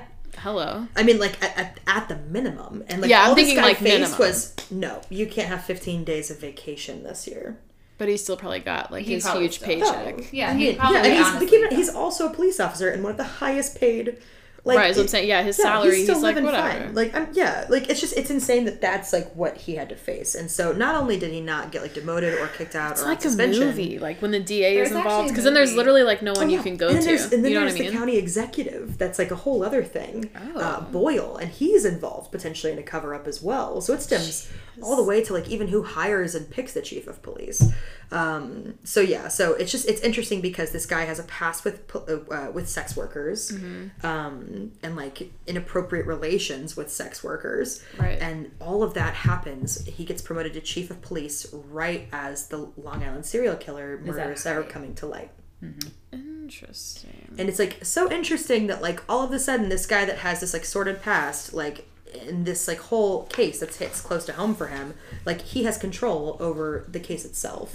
Right. And that's where like a lot of the corruption and like the speculation comes into play, and there's a lot of detail to it. We're not going to get into like much more detail after this, but he, you know, essentially with a multi-serial killer case, like they bring in the FBI, and so the FBI is there. They're willing to help. There's trying to help. 16 to maybe 17 murders. victims. Yeah, like. Right. Way more, even if you do have $1 billion police force. And they're not getting solved. You gotta. Yeah. Well, and the FBI has resources that any local police department won't have, even one that's as well funded as the Suffolk County Police Department. And it's a third party, you know, in case there is corruption. We're just allegedly here. Yeah. You know. That's where, and so I mean, even like the FBI, like they have like behavioral profiling for serial killers that like, and they talk about that too, and how that would help. Yeah, that would help a lot with this case because like you have clearly like a routine thing. It's definitely one person or a couple people, and we can talk about that in a bit too. But yeah, so the way that he handles this case is that he takes the FBI and he kicks them off the case. He says, "Can you do that?" I mean, it's his jurisdiction. Oh, so you can tell the FBI to leave. He can say, "Hey, we won't need your help." That's insane to me. I would think federally they'd be like, "Well, no, we're coming." Right. Yeah. Like, you don't get to decide. He literally told the FBI that they won't be involved. Wow. And so that's not sketchy at all. Yeah, and like he has like this mixed past with sex workers and all of that. He's been like heard of going to like sex parties and like all of this crazy stuff. Like, and he gets put on this case and like grossly mishandles this case. And then 10 years later deals with Chris Loeb like this, and then all of a sudden we're like, hey. Because, you know, one thing they kept saying in the podcast, which I thought was so true, is that, you know, only a cop would know how to get rid of that many bodies and, like, not get caught doing it. Yeah. So, yeah, they talk about that. They talk about, like, how the killings themselves, like, initially, like, some of the first killings, like, I think Savannah kind of mentioned this, but, like, they were cut up and, like, put into, like, burlap sacks, or, like, I think they had one part of, like, a victim like in a bin, and like they kind of like separated things out. Like one girl's torso was found, and then like a couple months later her like hands and like forearm and her head was found. Yeah, and like different locations. Yeah. So it talks because like there's this whole thing with like the Long Island serial killer versus killers. And it actually talked about, because this is one thing in the podcast, they were talking about how if you look at the profile of a serial killer, like they're more prone to cover their tracks for the first few killings. Right, like and take like, more really, time. They take more time. They're like, hey, how do I get away with this? Like that kind of stuff. And they start to get cocky. Yeah. Right. And so once they figured that like they believe it's one person, they believe it's Burke. So do we. Right. For the record. Based on everything that they brought to light, it's just it's too much. Like too many coincidences, too many things, too many like And too many, like, overreactions and, like, hush-hush. And because if you're a good cop and you're like, we can't solve these 16 murders, I'm thinking whatever we need to do to get the city safe and find this person. Yeah. Like, FBI, CIA, whoever you want to bring in. Yeah. Like help. We need Let's try to figure this out. Or maybe they'll find something we haven't been able to see because we're looking at the same thing every day. Yeah.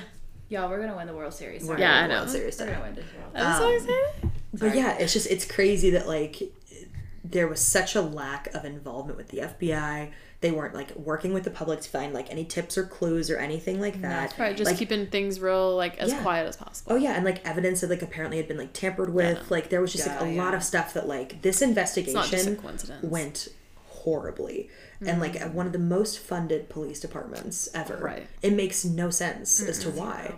And it sucks because, like, these women are women. They deserve to, like, they deserve so much more than this. Well, yeah, and their families and, like, everything. And, wow, for people to just be making, I mean, the chief of police probably makes $1 million salary or something insane. Like, it's crazy. Yeah, but I mean, ultimately, you know, Chris Loeb, he actually had his day in court and was able to prove not guilty for that offense. Or, like, that he was telling the truth about Burke for, like, the beating him up. So Burke actually got imprisoned for just over 4 years. Good. Okay. Yeah, or just under 4 years. Like 46 months. Yeah, and resigned as the chief of police. Good.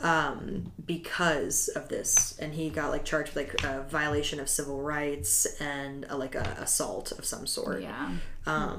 And Spoda actually got put behind bars as well for, like, the collusion of this stuff. Good. So I mean, yeah, they did get him for that, but that's what's crazy is that he got out in 2019. So this guy, like, he's very much like, he's just, like, living in his house, like, he's just chilling. Yeah. And he could get bored again and start killing people again. Yeah. Like, it's crazy. And so that's where, like, we kind of leave off now is that he served that sentence after Chris Loeb. But Chris Loeb was like, no, there's more to this story and we need to figure out where it goes from here. Right. And solve the cases. Because, yeah, this guy's living on the freaking street right now. Like, you know, like, it's terrifying. Mm-hmm. Is he in Long Island? I think so. He's in Florida. Probably. If he's not in Long Island, he's in Florida. But, yeah. So that's, like, where we leave off. Like, Chris Loeb proved that this guy did that and eventually broke through that blue barrier of silence because, like, you know, one cop came forward and was like, hey, this is true. Yeah. And then slowly more and more cops started to do that. And so ever since, you know, Burke had been put behind bars, they had a new chief of police and all of that good stuff. So they're like trying to change. It doesn't seem massively hopeful, I will say. I think it's going... I don't think the Long Island serial killer is going to ever be solved because... Not in the court of law. Yeah, exactly. Like, it's the corruption with that specific police department is just too big right now that I feel like no matter... And the evidence, everything is just... It's just been royally fucked since the beginning, so it's really hard to kind of, like, backtrack and do it right. So I think that's why this podcast and this... what is it called? Unsolved? Unraveled. Unraveled. That's what it's called. It's Billy Jensen and what's her name? Something Linkletter? Alexis Linkletter. Linkletter. It's so good because they don't talk about, like, the Long Island serial killer, like the case in particular. It's how the case was treated. Yeah. And I think that's super important. And I think it's super... that's kind of like where I think a lot of people are going to be like, oh shit, well maybe he did do this, and I think a lot more people are going to kind of question him and kind of like bring the hammer a little bit, and maybe one day he'll be like, okay, fucking fine. Although I don't think he will because he's a fucking asshole. I don't think he'll ever admit to it if he did do it. They'll have to find something. But yeah, it's just so sad that, like, the corruption runs that deep because they got a new chief of police and it was a woman. And she literally resigned like 2 years later because she was like, I just like, and they were speculated that she didn't feel like she could like actually make any headway with that department. Which is insane because she's the fucking chief. Yeah. But people are set in their ways and things are, if things are corrupt, Yeah. And like, and that's where it's like, it goes up to the county executive because like the county executive can it's like you almost got to fire everybody there, start over. Yeah. Like, because you don't know who's involved. You have to like clean the whole fucking house. And like, just like cleaning up certain rooms aren't going to get you anywhere. Exactly. So. But yeah, so the senator of New York, Phil Boyle, wants the Attorney General to re-examine the Long Island serial murders to try to find the actual murder, but the efforts, even though it's called a top priority for the department, is moving very slow. And people, I think this happened before the podcast and the documentary was released, were losing faith. And now I think this podcast is kind of reigniting the flame. More attention. Especially with this Chris Evidence piece. Like, that wasn't there before. It wasn't there before because he only just now felt comfortable telling that piece of the story. To Alexis. Because it's his childhood friend. His friend, yeah. And she's like, no, I think, she knew that, she believed him from the very beginning. And I think that's that's a lot to make up. You know what I mean? Well, and like, honestly, for why? Like, why go after the chief of police, like, as just a drug guy? And he like, already, you know what I mean? He already settled the case. He even got like a nice, fund. He got a really good settlement. Yeah, like he's settled that it's done. Like, he's like, they need to know, like, because it matters still. Yeah, he wasn't in it for the money. He's like, I don't care about that. Like, he did it because he wanted the woman to, like, have justice. Yeah. Well, and like, who knows? Like, with him coming forward, maybe somebody else will be like, well, I actually, like, found one of those white DVDs. Like, you know, like, and maybe, I don't know. Well, I mean, there were even 2 more people that were sergeants at the time that Burke was a police officer, telling that he literally asked them if they knew how he could find a snuff film. Like, there's just more pieces of evidence coming out. And, like, that's where the podcast will go in deep with all that stuff. But, like, there's just so many pieces of evidence. That's crazy. But, I mean, I guess, like, what we can expect now is, like, a very slow investigation. And hopefully that, like, little pieces of evidence will start to come up. Yeah. Like the belt buckle, right? Yeah. Because, I mean, like, we hadn't seen that for 10 years. And, like, well, that doesn't really do much It has, now. like, I mean, it's like... You never know. You're looking for people who have these initials because it was, like, either a WM or, like, an M something. Or, it was a WH or an MH or HM or something. Something like that, yeah. Okay. And it's like... Are you sure it's not a JB? Maybe it was, like, passed down from a dad. You know? Yeah. Who knows? But yeah, and somebody that's the thing too. Might know out there. Yeah, like, as long as the Suffolk County Police Department, from what it sounds like from this podcast, as long as they're involved and there's no other external party, like, really investigating it, it's not really going to go anywhere. I'm shocked that the new chief of police, that she couldn't get the FBI back. Do you think it was, like, double jeopardy on that aspect? I don't think so. I think she, like... Because she's the chief, she could bring him back. No one was tried ever for these murders. That's true. Yeah, you're right. Yes. Yeah, so I don't, like, why couldn't she bring something? They're busy in Bardstown. I think that's pieces I don't know. True that. Yeah. No, that's interesting. But I will say, like, learning from a lot of these unsolved cases that we've covered, I feel like when the public really does start to get involved and kind of gain more momentum, it puts pressure on, like, these police departments and things to be like, oh, well, shit, like, let's really solve this. Or I feel like the public does a lot of solving for them, being like, oh, well, we found this evidence, or like, well, this comes out, or hey, well, what about this? The public found the Night Stalker and literally had him surrounded in the middle of the street, not letting him go anywhere until the police were able to get there and arrest him. I have more faith in, like, maybe the public will find and freaking Gabby Petito, Brian Laundrie, that's a perfect example. Of the public tracked him down involved. real quick. Yeah. I mean, it's crazy. Like, this podcast just dove so deep, and they had, like, corroborated pieces for, like, every single piece of evidence that they had. Love that. So, like, if one person said something, they had another person say the same thing without leading them there. That's cool. Exactly. So it was really cool because, like, they did, like, one person, like, Brian Jensen, he's an investigative journalist. Billy Jensen. It's funny because you guys both remember, like, one person from that podcast. So on the podcast that we originally listened to, the recap one, they were obsessed with Billy Jensen. They love Billy Jensen. And he's been on many other podcasts. I just think her name is so great. Alexis Linkletter. Well, they also call him William Elizabeth, so I think that's really funny. But yeah, so I mean, it's interesting. Like, I think hopefully more and more light comes from, like, the public doing research and doing things like that, because it's just listening to that 7-part podcast. It was like, holy shit. Yeah, I want to listen. It's really good. That's cool. It's really, really good. I mean, not cool, but, like, it's interesting that they're able to, like, get all of that, and hopefully it will gain some momentum. Who knows? Yeah. And it's crazy, like, if literally anybody else tried to do this, like, if Kelsey and I we're like, okay, we're going to be the Alexis and Billy, and we're going to go fucking find out who the Long Island serial killer is. We don't know Chris. We wouldn't have gotten that piece of information. No. We wouldn't have been able to tie all of it together. Yeah, that's, like, the biggest piece. So I think that's, like, I feel like it's all meant to happen for a reason. So that's why I'm kind of hopeful that something's going to happen. I mean, just the fact that a senator, like a U.S. senator is putting pressure on that police department to reopen the investigation. That happened in June of this year. It's gaining attention. Yeah, that happened June 2021 that he asked them to do that. Yeah, very recent. So after the podcast and the documentary were released. Wow. Yeah, because these were released early this year. Yeah, March. Okay. Yeah, so I mean, like, I think it's starting to pick up more momentum, and if people are like, hey, like, what are y'all doing? Yeah. But I mean, yeah, my hope is that they'll bring an external party to investigate it, which would be the FBI. Yeah. I just want them to look more at and then it's like I want them to look more at the video, and I want them, because I feel like if they see the video, they at least can get. You mean the DVD on the white DVD? Yeah. I mean, yeah. The snuff film. He's got to have something in his house. There has to be something. Because if that's how he gets off. I was gonna say he probably recorded every single one. Yeah. 100%. And that's where my gut, like, if for him to get that viscerally, like, upset about it. How is this? Like, it's not just married? Like, it's not just a snuff who film. lives in his house married. when he was in prison? Like, I wish somebody would have just gone through everything. Yeah. Sis, if you need our help, slide into the DMs. Right. Well, we can help you. Right. Yeah. But it's crazy. There's got to be something in his home. Yeah. I have a feeling that we're going to be doing another updates episode in like maybe 3 months. Hopefully.